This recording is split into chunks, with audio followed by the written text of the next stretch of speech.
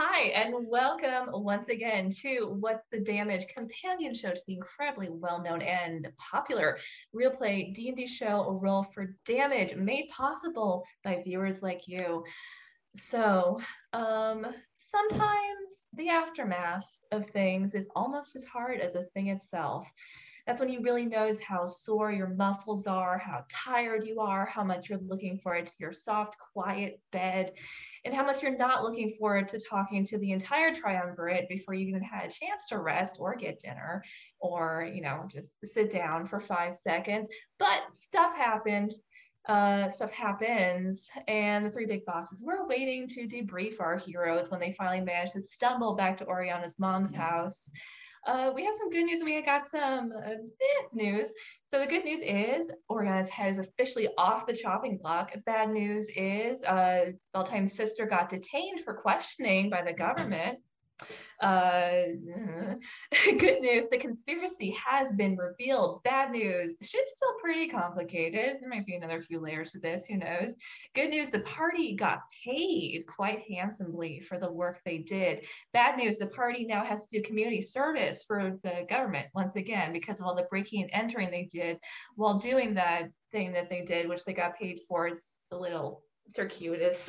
But yeah, whatever, that's bureaucracy. There's plenty to discuss today and plenty to speculate about, and we will be doing all of that starting in just a minute. As always, stick around for streams, links, charities, resources, cool shit. I'm your host, Truth Benson, and this is What's the Damage?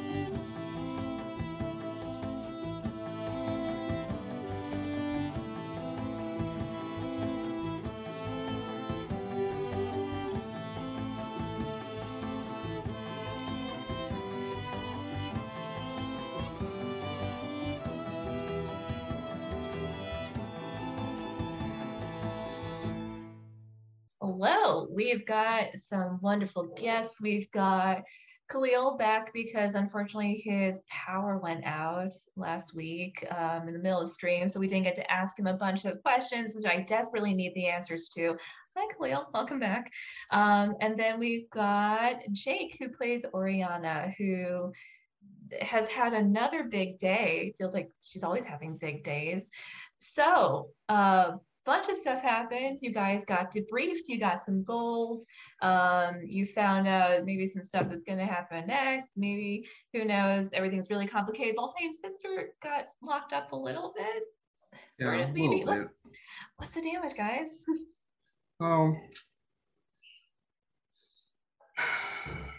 In spite of talking about all this, let's talk about Oriana's date.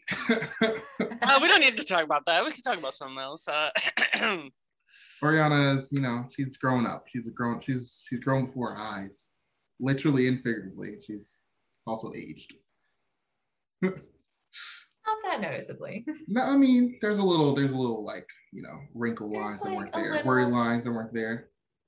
It's like a aura of maturity, Yeah, let's go with that. Hey, I'm sure, Oriana's mom, Stone Cold MILF, Oriana, getting there now. I did say Cade was hanging out with Oriana's mom. He might have acquired a taste for older women. Might be more helpful than hurtful than, in Oriana's case. I'm just saying. I don't know. I wasn't there. I wasn't there when they were talking to each other, but could be. my god, what if Mario's mom is cheating on her dad with Cade? That'd be so dramatic. Serenity, if you do that, I think I will actually cry on stream. Beautiful. It wouldn't be the first time. Anyway. Lovely. Serenity loves making her players cry. Yeah, nice way. Promotions. Anyway, so Khalil, Baltaim's sister showed up, and it's really her in the flesh. Stuff is happening. Could you refresh us a little bit on what Baltaim had thought happened to her? Well, so it kind of was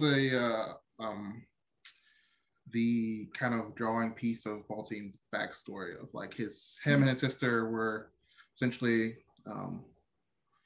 out and adventuring together, and she had gotten kidnapped, Aasimar napped by a bunch of undead, and Baltaim basically just wasn't kidnapped. He was just like, they're like, oh, we don't need this guy. Kill him if you want to. And basically, what he had thought is that undead had taken her, and for some reason, not taken him.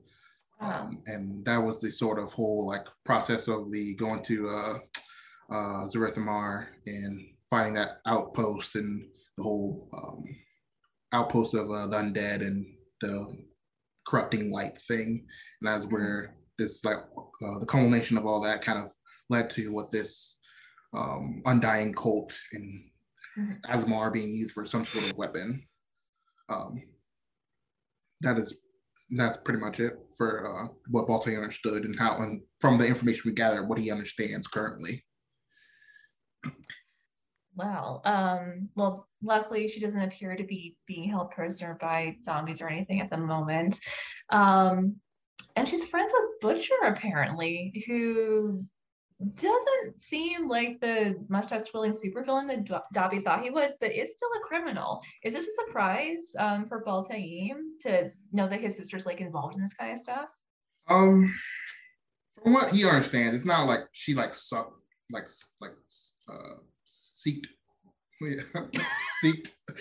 out Butcher to like, you know, be buddies. It was more like, from what I understand, it's like she was there, he was there because of his daughter, and by circumstances they had a relationship because he wanted to do something for his daughter, and he kind of saw his daughter in Shy, and he was like, oh, I don't feel right trying to like not help this girl.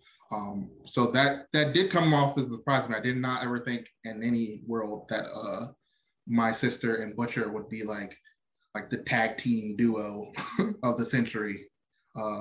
So I did not expect that. And I was kind of conflicted of like, what do I do? Because I've like only heard Dabi's perspective of Butcher. So I'm like, oh, this is a fucking stone cold killer. I need to like stop him.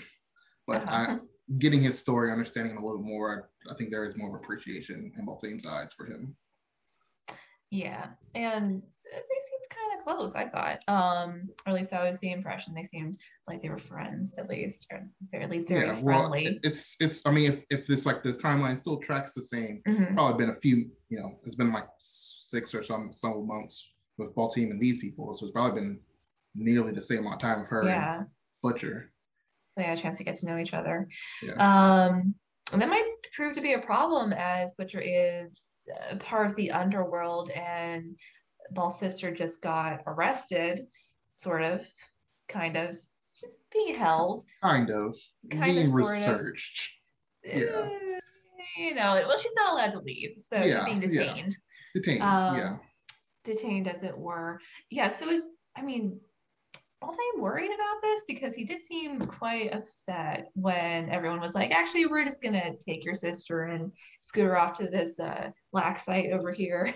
Yeah, Baltaim's quite upset. Yeah. I actively I made a choice to not just like start yelling at people, because it was already like we're already going down that route with like everyone else yelling at Oriana. So I just wanted to like, Baltaim's always been like, since we've known, it's been the Zen guy anyway. So him coming at a different approach of like, I'm upset and disappointed, not like angry. Like I think Nick's a different shade of like anger than like just yelling at people. But he's definitely not happy about this. Um, he in his eyes, he basically just like traded shackles for his sister, which might be helpful, might not be helpful. But he definitely wanted to let her have the freedom of her choice to do what she wanted to do. She wanted to be, safeguarded away. That would be up to her, and he would, assist in any manner possible, honestly. But he wanted it to be up to her choice, not to just like, well, these people are taking it now, and okay, can't do anything about it, which is basically what has transpired. So he's not super happy about this outcome. Yeah, I seem to recall that she was quite eager to leave too, as she was telling Beltane, I think episode before last, at the episode before last, that we can talk, but I need to get going pretty soon. Yeah. Well, I think she mainly didn't want it. She just didn't want to be around a whole bunch of people. I don't think I don't know. I didn't get the feeling that she had like a next plan she was gonna do. But it seemed like she just wanted to get away from a trail, away from this like noise, and like kind of like take some time to breathe and like think about what are the next steps that we can think about together that won't endanger my brother or anyone surrounding. So yeah. Yeah. Well, hopefully she gets out of jail soon, or not jail. Gets out of not jail soon. Very nice detainment. Different. Yeah, a polite little. You're not allowed to go anywhere. Yeah. That seems to be how they do it in Trill. It's very polite, but they will kill you probably. Anyway, so you guys did have your little debrief with the triumvirate. Before we like really get into some of the stuff that happened there, I was wondering, do you think this is it for this particular conspiracy? Do you think there's another layer? Is something else going to come up? Do you have any crazy Jay-like theories? I definitely don't think this is the end of this conspiracy. Efrain very much seems to have hands on the reins when it comes to it. And the fact that he's still out there means that even if this wasn't maybe his idea, he still has it as an option to him. Mm-hmm. If I remember correctly, they haven't really found the evidence that was planted yet. I think they're looking for it, but they haven't found it. So, it kind of all depends on what it all is. I mean, now that the triumvirate knows about the evidence, it's probably not going to have as much of an impact, but it could still look really bad for them if it's something god awful. Could be explosive. Could be explosives. I get a sense that in Riverrun, from the way that Eliana acted, this is par for the course. There's always some conspiracy. There's always some underhanded vibe for power. There's always some, my general that I know is trying to fuck me, I'm just going to let him do what he wants to do, let him think he has upper hand. So when I ultimately find out and get someone else to find out, it's small potatoes in the end. I feel like this is very just how business as usual goes here. I think there is no end to like anything here. There's always just more vibing and juxtapositions, power and stuff like that. That's exhausting. But yeah, I think you're right. She did very much have the attitude of, oh yeah, that sounds right. She didn't seem surprised at all when you guys were like, here's our evidence. Dramatic. She was like, oh, it took you like 3 days. Okay, I was expecting like 2, but okay, that's fine. Yeah, she was like, okay, yeah, that sounds like stuff I pretty much knew already. Yeah. Thanks. Fun times. Awesome. So was Oriana expecting Just Kate to show up? Yes. She really thought it was just going to be hey, we want to share with you what we found. so that we can, maybe set up a meeting. She 100% did not think that the entire triumvirate would just be like, oh, we're going to stop everything that we're doing. Country, you're on hold. Hold on. Sorry. All operations, pause that button. We're going to this little tiefling's house, and we're going to have a meeting with her. It was very dramatic. Yeah. In retrospect, Oriana probably should have guessed that that's what was going to happen based off of the information she gave in the sending. So she probably could have worded that a little bit better. Maybe, hey, we have an update we want to share with you. She basically summarized like the everything they found out. Implying that, hey, we kind of solved the problem. Or okay. Well, he has some guards that travel with him, saying that he said he wouldn't be alone. Yeah. Just real. I have to keep reminding myself they can't hear her snide comments. Oh yeah, She has to turn on the peanut gallery, which usually doesn't. Yeah.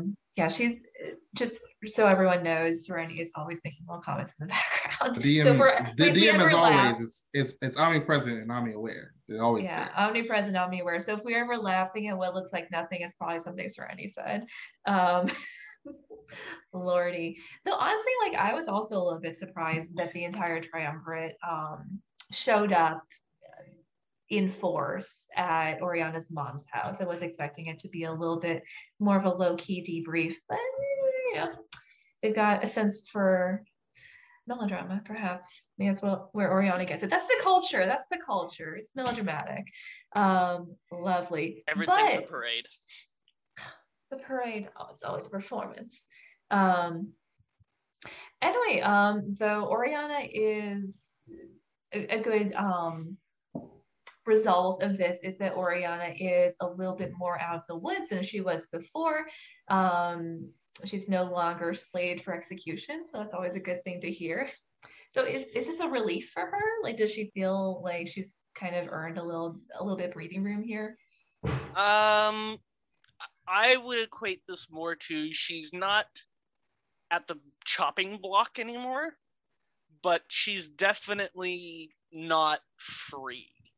I think this is more or less not a stay of execution. I don't think that's the right word. No, stay of execution means that you will get executed you're on probation later. instead of being probation. There we go. Yeah. Mm-hmm. But she's definitely more on like a probation, I feel like, especially because they still want her to do more work for the country. Which she's more than happy to do because they basically want her to do what she wants to do, which is find the asshole that lied to her and make him pay. That was going to be my next question. How does Oriana feel about being tasked with capturing her old mentor?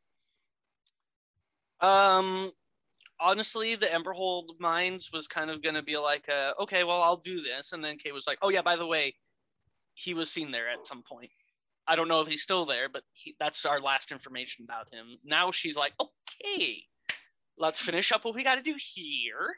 And then we're going to go on a field trip. And then I'm going to get this guy and I'm going to put him into a bubble of just pure energy and never let him out. She's very mad at him. Yeah, she does not like being used. Right. So does she... This is something that I thought was interesting because, like, does Oriana now think that he lied to her about everything, or? She's gonna ask him some questions. I'm guessing when we eventually, or if we eventually catch him. But at the moment, she's operating under the assumption that he was definitely twisting the truth. When he was speaking to her, he was definitely trying to get her to question things, about her home, about her country, about her people. Mm-hmm. I think I have written somewhere in her backstory that she's a nationalist at heart. Like, she believes in her country and its ideologies, but when she Well, I mean, okay, their ideology is, hey, a unified world is a peaceful world. They're imperialists, though. Yeah, they're imperialists. Yes, I mean, there's some things proper wrong, Britain, proper early America, but that's kind of how she's grown. Like, I mean, before she met him, she was 100% drinking the Kool-Aid. Yeah.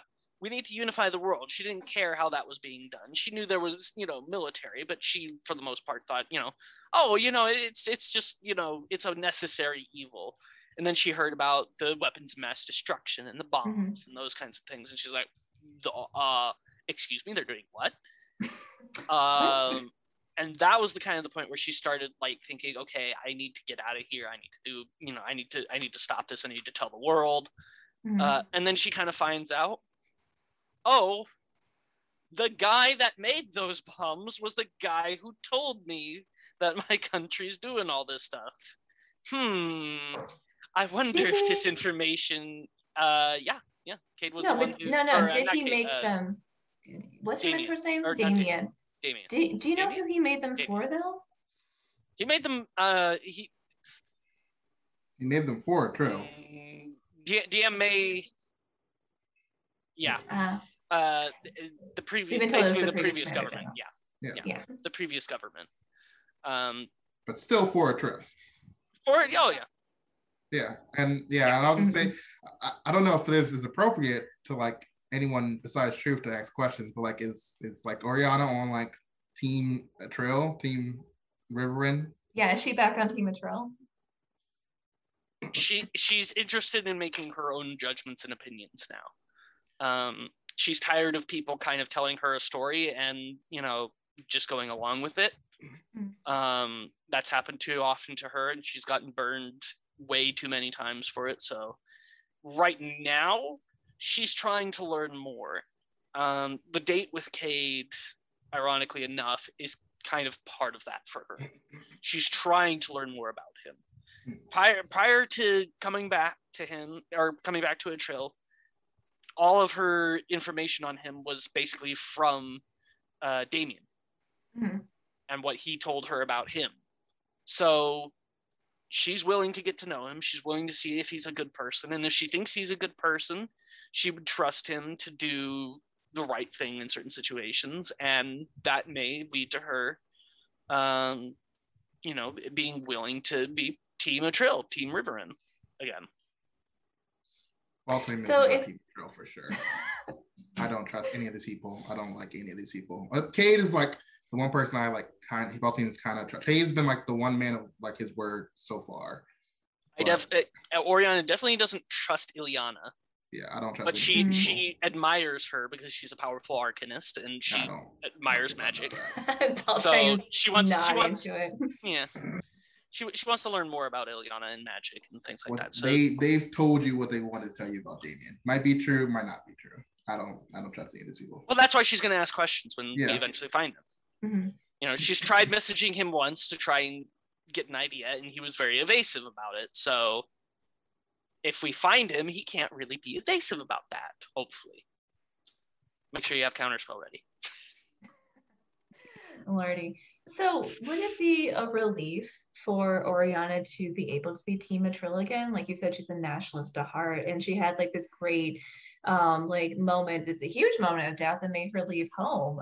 From what Damien told her, could this be a way for her to kind of like regain her old equilibrium? Like, is that something she wants? It's not something she thought she would want, but with rebuilding the relationship with her mother, especially if nothing else, like if she finds out that the government are all assholes and all that kind of stuff, she still wants to be able to be with her mom, and she still wants to be able to rebuild that relationship with her family. Will she be Team Trill if she finds out they're all assholes? Probably not, but she's also not opposed to the idea of, hey, our system of government is kind of, if you have the capability, then you are worthy to hold the position. Maybe I can fix it.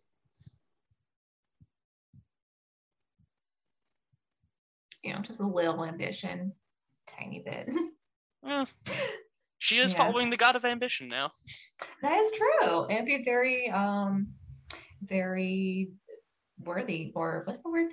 Appropriate for an acolyte of Asmodeus to take over a country, or possibly the whole world, you know?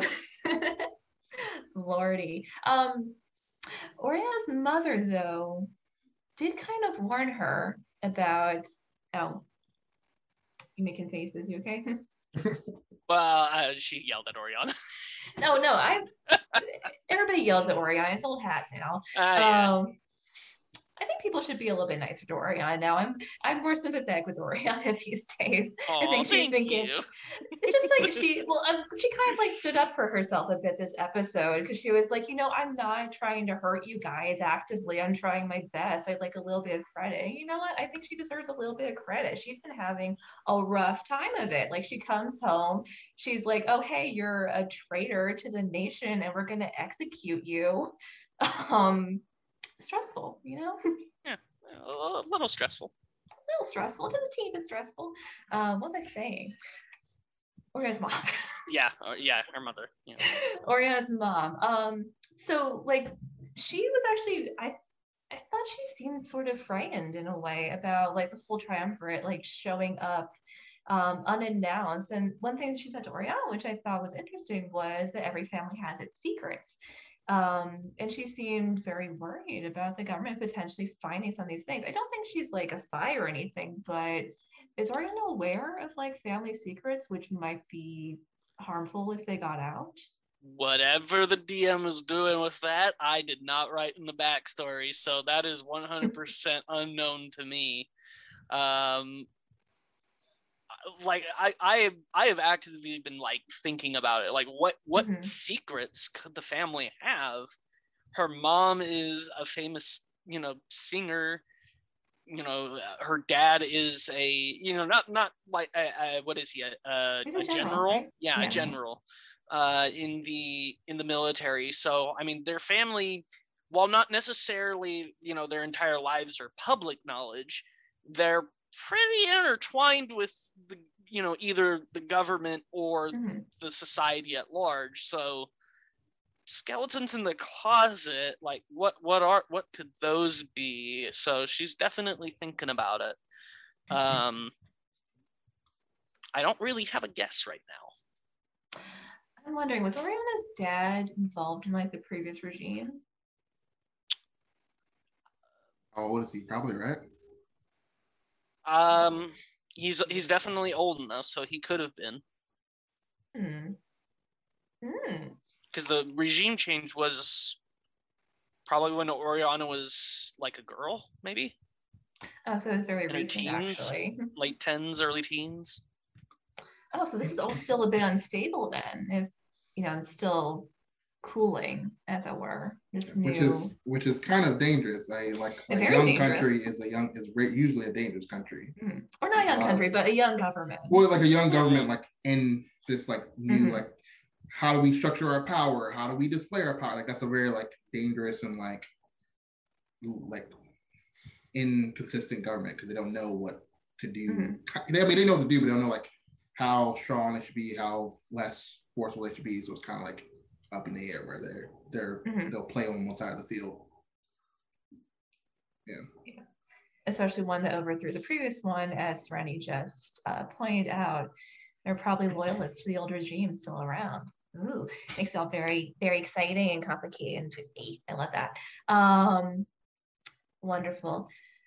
Oh, I have so many things. So I just kind of went on a rant about Oriana, but I wanted to ask, does Oriana feel like people are being unfair to her? Because that was the impression I got during the lecture and the response to the lecture. She definitely is frustrated with the group. Because like she told them, she's never actively tried to hurt anyone in the group. She's never intentionally gone into something like, oh, this will get them, this will prove them, she's always done what she thought was best for the group, whether that was withholding information she thought was too dangerous, like in the cave, or not telling them the whole story about her situation as far as she knew going back to Atril, because she didn't want them to be like, no, let's be safer about this and like start days outside of the city or whatever, you know. She's always had the group's interest in mind when she's made decisions. The only time she's really ever let herself be selfish was during this arc to some extent, because her life is literally on the line, and several times the group wanted to effectively break the law. And she's like, well, hold up now. Last time we did that, we got an ankle bracelet, guys. Literally got an ankle bracelet. Yeah.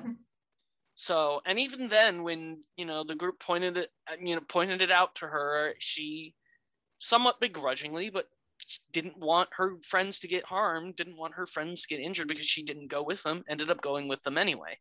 Mm-hmm. So at the end of the day, she didn't even make the selfish choice until everybody was safe.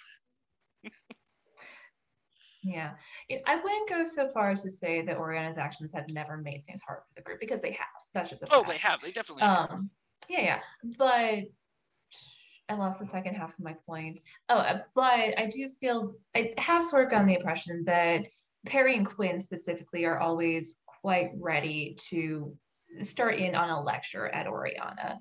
And it's my impression, and I'm just a person who watches the stream. I'm not a player, I'm not the DM, but it does kind of bring gameplay to a standstill at times, because these will be like 40-minute arguments that just kind of go in a circle. Yeah. Yeah, it is, and it's an issue. We're actively working on that to try and prevent those kinds of things in the future, but it definitely doesn't come off well in the game. It definitely feels like for Oriana, the group's really jumping down her throat over every mistake she makes. You know, she's trying a little bit too. Recently. Yeah, they did it to Campion, which was why after the whole dragon thing, like Oriana didn't want to just, you know, be another person berating Campion. She actively was like, hey, you know, you goofed, but this isn't the end of everything. Mm-hmm. Let's try and, you know, fix this problem down the road when we have some time. Let's go back to that place and, you know, try and help it regrow. At least we took a beauty from the world. Let's try and give something back. You know, because she saw how people were jumping out on him, and she didn't particularly agree with that. Like she was hurt, she was frustrated during all of that, but she didn't want to just be another person beating up on the guy who probably already felt really bad. And then Campion kind of came to her defense during the most previous episode. Yeah, he came to her defense. This episode, the episode prior. The prior episode, most previous episode. Yeah. Oh, so much stuff happens, you guys. So much stuff happens. And this is like, that's like I try to like have like a nuanced position, because like I didn't even want to have this conversation, because I wanted to mostly talk to Oriana about herself, because it kind of like involved mainly me and mainly her.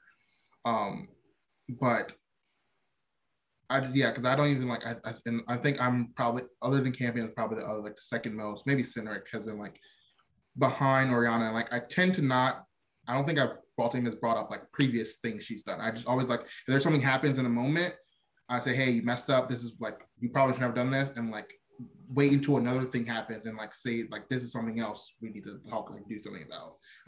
I don't tend to bring up like previous things that like a habit of whatever, like, you know, saying she has a habit of being self. I just like try to like, hey, this was selfish, you know, speak to us if you're going to do this, blah, blah, blah, blah. And it is sort of kind of like that. Like, I'm trying to be like supportive of her, but also like, hey, listen, I messed up myself. Like, you got to just come own it, be like, and that's fine. Baltimore's actually said, hey, Perry, like, you're not being fair to Oriana at this moment.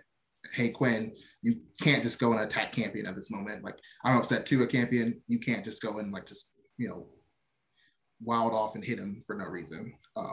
So it's like, it's sort of like in that weird spot, trying to play that like middle ground area, trying to like be like having his own frustrations about this whole situation. And then also like trying to like be a friend, because it's like who am I to say, you know, you can't overcome your mistakes. I've made Baltimore made so many mistakes. So there's that weird juxtaposition Baltimore's in. And we have those like big group fights, and I think that's why he tends to like try to talk to people one-on-one to see how they are doing. Yeah, there was a nice moment which I remember when Baltaim, well, he was criticizing Oriana, but I liked it because it was quite personal. He was saying, hey, I've tried to support you before, I've tried to be your friend. I feel like I'm not really getting any of that back. And I thought that was a good character moment. Like when you have one-on-one, you can have character conflict, that's part of a story. When it's one-on-one, it makes for good character moments, I think.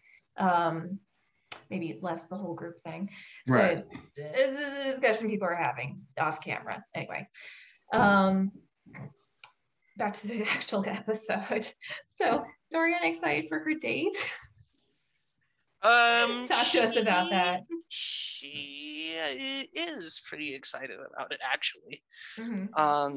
From what she's seen of Cade, he's a very nice guy, and she honestly didn't think he was because of the things she had heard about from Damien. But again, when your enemy essentially gives you or when the enemy of someone gives you information about them, of course it's not going to be accurate. But she's talked to her mom about what Cade's done. He's been very patient and respectful, and the fact that 6 months after she committed high treason, he's willing to give her another shot. That's kind of like, who does that? Like accident. Well, but the thing is, not but not only was like she committing treason by doing that, but he had been the reason she committed it in a way. He gave her access to Damien. So indirectly, he was a part of it too, and that kind of reflected on him. So he could have just been an asshole and been like, no, fuck you. You almost ruined my life. But he's helped her. He's been kind to her. He's been kind to her family. He's done a lot for Oriana, indirectly and directly. So the fact that he's willing to give her a chance is interesting to her, and she's curious to see where it goes. I wonder what his angle is. Does Oriana think she'll make it out of this without a Perry and Baltaim makeover?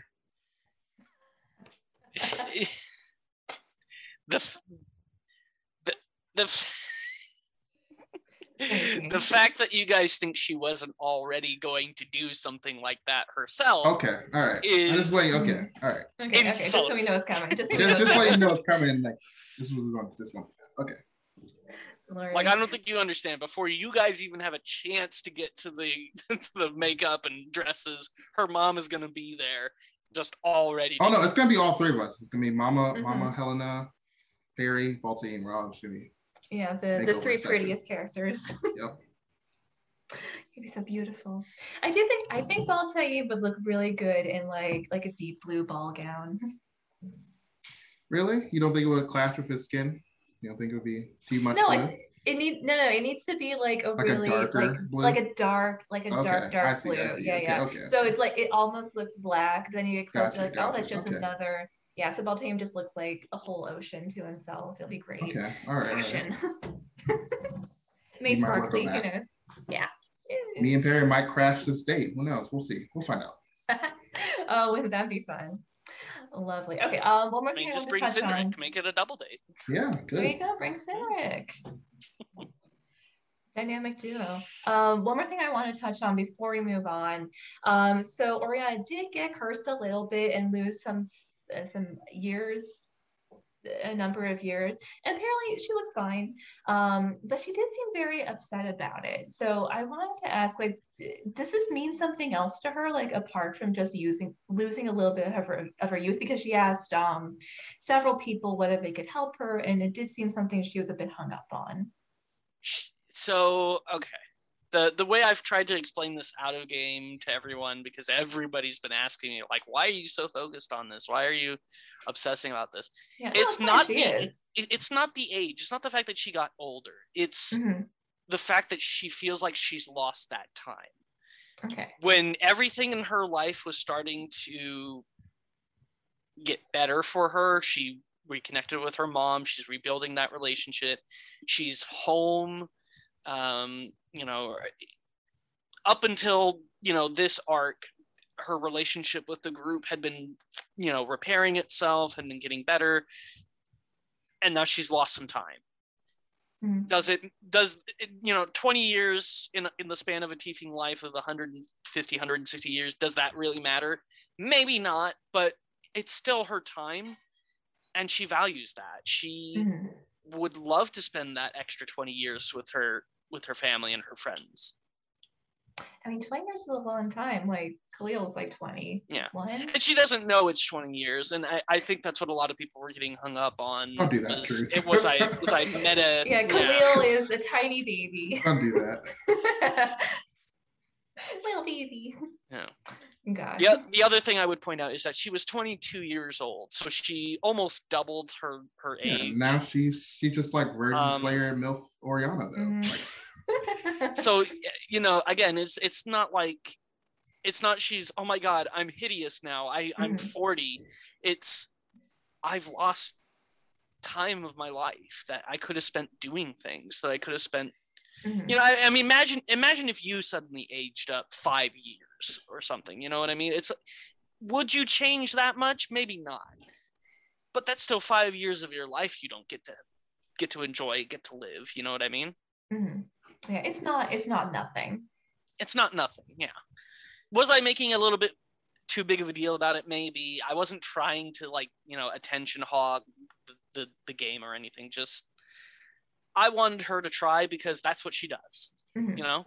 She always wants to learn. She always wants to try. She always wants to grow and develop. And this was a unique situation that nobody really seemed to know how or why it happened. Maybe it would be worthwhile if we understand this. Yeah, I didn't think it was out of character or anything. It just seemed like it meant something to Oriana that was bigger than just what it was on the surface. Yeah, it was not just a surface level thing for her. Yeah. It was literally, I want that time back. Cool beans. Okay, we don't have that much time, but we are going to move on to our topic for today. I am trying to keep up the spooky theme. We'll see how long I can do this. I'm gonna run out of topics before Halloween. I started too early. But today's topic is demons and devils and hell. Woo! So, ooh, hell. I should have done the ooh for the undead week. Live and learn. Hindsight's 2020. Anyway, so first off, who can explain to me the difference between a demon and a devil in D&D? Devils are lawful, demons are chaotic. Yeah. Here's your 4-word summary.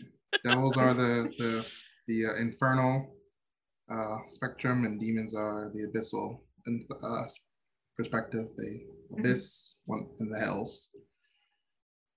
At least placement wise. Yeah. Yeah, I always want to know more about the abyss because we have so much lore about the hells, but I feel like the abyss is a little bit more loosely sketched out.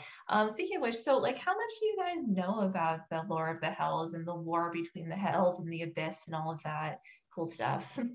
I mean, I know a fair bit, just being a DM and using those creatures.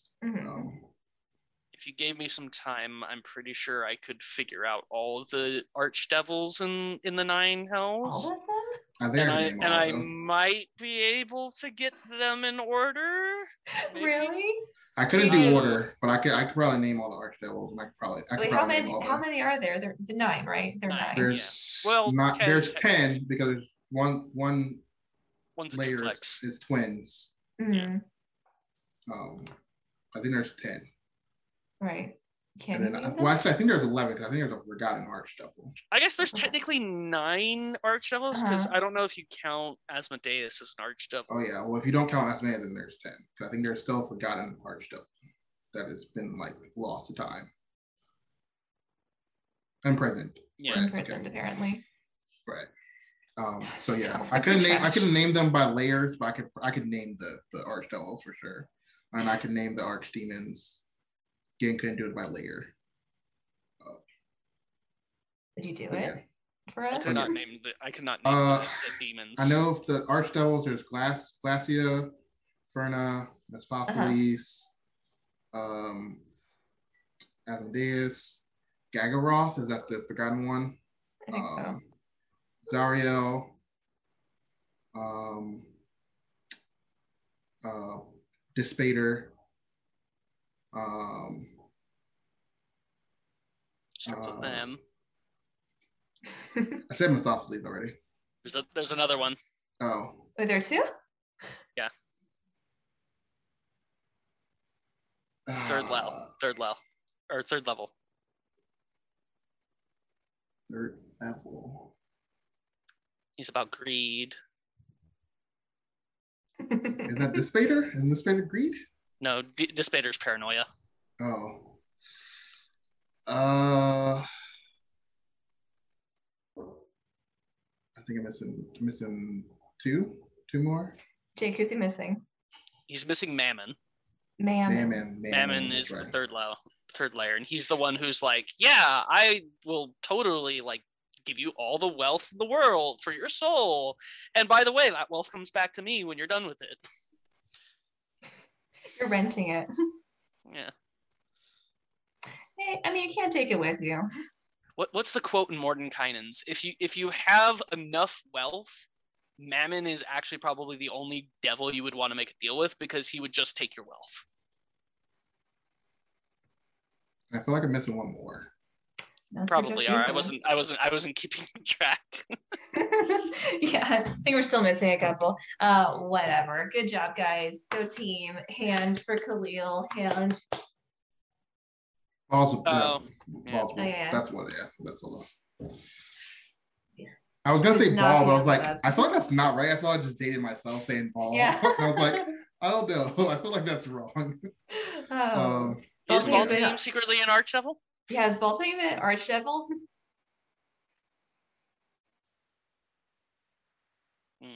You'll have to find out, guys. Yeah, it's been pointed out that there is a Baal, but that is Baal, I believe. Yeah, that's a murder god, I think, right? A murder god? Okay. Ooh, murder gods. Wonderful. So Khalil, you talked about this a little bit, like you have some familiarity with this because of your work as a DM. So as DMs, how do you guys like usually utilize devils and demons? Is this the kind of lore that you like to weave into your stories? Are they just like cool little bad guys that you use sometimes? Do you ignore them mostly? What do you like to do? It depends on where this, like what I have as a structure to the story, like what the backgrounds are. There might be like, every now and again, like just something like that is from the hells or from the abyss that might be like somewhat of a little like loose thing, but not like necessarily intangible to the whole like construct of the story. I just think that like that lore is just interesting because of the war that they have and like how they started. If I have like a background to it, I definitely can fit like that narrative to that lore of what the Blood War is. But I think it's more just like I just like that, like it's just an interesting concept of the Blood War and like the demons versus the devils and the devils versus the demons and the angels sort of. I just think that's just an interesting like neat thing like in the lore of D&D. It's an interesting neat thing. Devils for me when I'm DMing kind of suffer from Strahd syndrome in a way, where more of it's like you can't really just have a random devil on the road. Yeah. Because that's not really how it fits. I mean, you can have a crossroads devil. Like, I mean, you could have that sort of a thing. But like, just a random devil showing up. You can't roll a random encounter and just randomly put a devil in. You need to have like an actual story purpose for why that devil is there. Because that's kind of how they work. They need a reason to do something. They're lawful creatures. They follow a set of codes and rules. And sure, they made those codes and rules, but they still have to follow them. Whereas like demons, it's so easy to just kind of throw a random demon in somewhere, even a powerful demon, because that's all they care about is just careless destruction and violence for the sake of it. So I always find it hard to put devils into something without making an entire arc. about devils. Yeah, like, going to the Nine Hells to save a soul of a friend or something along those lines, There was a campaign I was planning, and I actually ended up giving up on it because I realized I was making it dark for the sake of just having a dark campaign, where it was basically going to be, what if the Blood War was on the Prime Material plane? And the whole kind of concept is that, some idiot human opened a rift to the abyss that was made permanent. So now the demons are here. So now the devils have to get here so that, the demons don't spread out to the rest of the multiverse. And then, now devils and demons are fighting on the homeland of the Prime Material. I guess the angels have to come in and make sure everybody's behaving themselves, So it was this whole idea of like the three factions were basically just using the Prime Material plane as a battleground. As a battleground. And I'd say that. It was an interesting concept, but a lot of what I was building up for it was just dark for the sake of being dark. I didn't feel like the story was going to go anywhere with it. Maybe if I had spent more time on it, and it's an idea, I'll go back and revisit it eventually, but it is tough to make a game that's just purposefully dark for the sake of being dark. You're hard pressed to find people that want to play that. I mean, it's going to be but this is going to be like a game where so into Curse Strahd, devils and all that kind of stuff all the time. I want to join the demon army. I actually was trying to make a warlock subclass, Pact of the Abyss, for it. Everyone knows now. Truth is the agent of chaos. Just so everyone's aware. You already knew that, surely. True. I would also be in the demon army, though. True. Yeah, demon army buddies. Be in the same team. We can share barracks. Light is dying on me. Oh, you look so dramatic now. Dramatically lit. Hold on, let me. You look like you're about to give like a soliloquy. Yeah. Oh, your soliloquy. Did you hear? I said you look like you're about to give a soliloquy with like the lighting just like from off your face. Maybe another time. Maybe not. Yeah. Next time you're on, memorize something for me. I'm gonna start making you guys do that. Lord, can you imagine? Anyway, so sort of like this segues well into my next question, which is kind of about how some people have said that modern D&D has become more about the forces of chaos versus the forces of order. And we mentioned this right at the beginning. The whole demon versus devil war is actually a really good example of that, because it's evil versus evil, but it's really just lawful evil versus chaotic evil. And they really disagree about the right way to be evil. So we just heard from Khalil, but if you had to take sides in the Hell Wars, where would you end up? Personally, if I was Whatever. set into D&D. If I was set into D&D, I would take sides with devils. I mean, they're like, evil is bad, but like no matter what, but at least there is some structures. Like you can, like, there are people that live in the hells or like go to the hells and they're fine. You just have to know very clearly what the rules are and like know how to like properly act in the hells. So I'd probably, like, if I was a D&D character, I'd probably be in the hells. I'd probably place my bastion with the hells, because I myself am more lawful neutral than like anything more chaotic. So I would probably fit better that way. But if I'm playing in a game, I want to be definitely with demons. Chaos all the way. Yeah. I would definitely be on the side of the devils. The demons, it's not like they have an agenda. They just wanted to destroy for the sake of destroying. Yeah. That's what we're told. That's what we're told. But it's also what demons do. I mean, you look at like Tharizdun and a lot of the demon princes and stuff. None of them really. I mean, who's the one who thinks all of reality is an illusion? And if they wake up, they would just destroy it or something. Cthulhu? Who is that? No, not Cthulhu. Is it Cthulhu?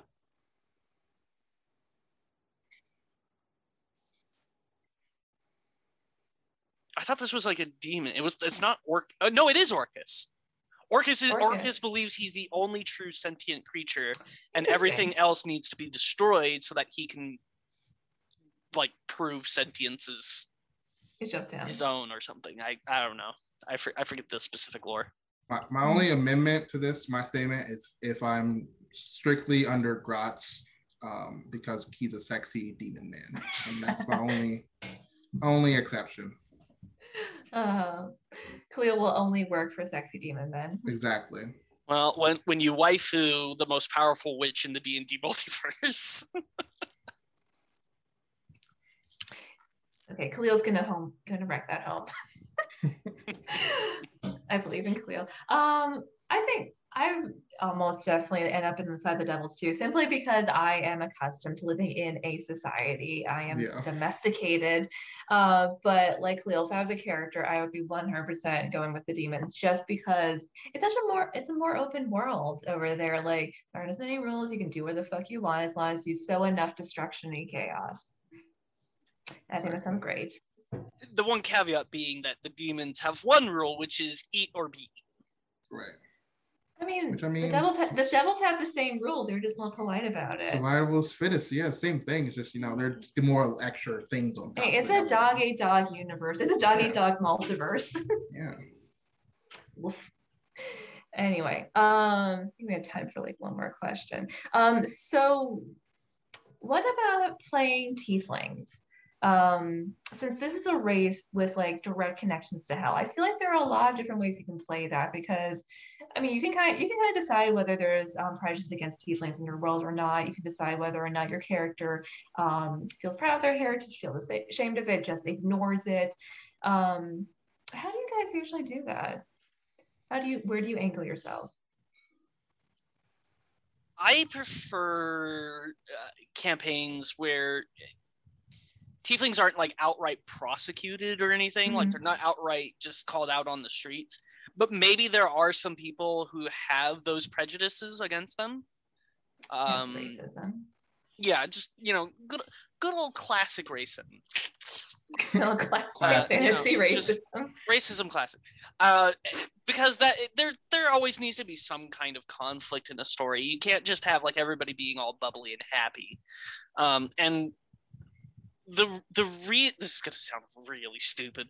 The reason racism works against tieflings is because there is a sort of causation to it. Of they look like evil creatures. They look like these devils. So I lost the plot of it here. I got too caught up on the fact that I was saying racism against tieflings is good, and I'm like, Jake is pro racism against tieflings. Pro fantasy racism. It's not because it's not like the orcs where it's just like it's been an overplayed trope necessarily. I guess. Whereas with tieflings, it's you can make that one guy super racist against tieflings because he actually thinks they're devil children. Yeah, I've always just unless like specifically like told otherwise about the lore, I've always sort of like gone with like Aasimar and tieflings. They're really, like, if you get down to their genetic makeup, they're just humans. It's just that somewhere down the line there was just some deviation with something. This person made a deal with the devil, and they were like, "Instead of taking your soul, you know what? Your 10th grandson on the 3rd moon will be a progeny of mine, to do my bidding on this world." I thought they just had sex with devils. That's the lore, but like in my mind, that makes it makes. You've made it less sexy, actually. Yeah. I mean, it's kind of both ways in the lore, actually. There are people who literally are like, "Oh, hey, you're a hot-looking devil. Want to bang me?" And then, they just have a tiefling baby. And it's like, "Oh, this was unexpected coming from a human." But never okay. would have expected these horns on this baby. That's going to hurt coming on the way out. Yeah. I mean, I hope they're little when they're born. No, they're little when they're formed. It's just like goats and stuff. But I do like the, like, it's a vast world of, people. There's, there's going to be people, obviously, that were like, "Oh, you look like a devil, you're probably a devil. Like that's just like that makes like if you just think not too far about it, it's like that makes sense to me. I don't really trust devils, so I'm not gonna trust you. Like even though like the mat like DNA wise, you're more human than devil. Like you just have this like lineage of being part of something extra planar. I feel like an enterprising tiefling could probably run a very good scam pretending to be a devil. Talk to Chad. He has the perfect tiefling for that.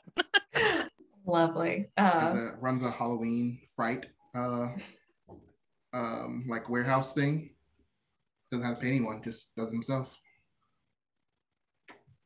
Boo. Anyway, and that does bring us to our time for tonight. Thank you guys for joining me today to talk about all the weird stuff that happened in the game, and then also talk about demons and devils and cool stuff, which I like. Yeah, this is what this show is. I talk about your stuff, then I just choose a random topic and make you talk about it because I want to hear people's opinions on these topics, and I can make you do it because it's my show and you'll have a choice. These are all true words. Anyway, thank you so much for coming on this show. Thank you to everyone who's watching for tuning in once again. Make sure to tune in on Friday for the next exciting episode of Roll for Damage. Then tune in on Tuesday for the next exciting episode of What's the Damage, where we discuss the episode of Roll for Damage. It's a cyclical thing. We just feed into each other. Check out our Twitter. We're still doing our art crawl, I believe. There are absolutely beautiful bits of art up there, which you will be sad if you miss, so you shouldn't miss them. Check out our Discord. We have memes and cool stuff and all of us on there. We talk and we'll talk to you if you come talk to us. Check out our YouTube. We have all of our backlog of episodes there. Check out our Patreon. We have cool rewards for our patrons, behind the scenes stuff, cosplay, mostly behind the scenes stuff, which is kind of interesting. You get to see how the sausage is made. What am I forgetting? What else do we have? We have a store and we sell t-shirts there and also mugs and cool stuff, which you will enjoy if you buy. I have a t-shirt. It's very comfy. I'm not wearing it right now, but it's very comfy. I believe in our podcast.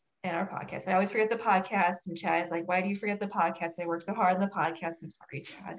He works so hard on the podcast. Thank you, Sunburn and Lady Hours, for doing our opening title thing card and also our music. I'm running out of words, so I must bid you all good night. I have to go wash my face and go to sleep. Anyway, good night. We love you. Bye. Peace. Peace.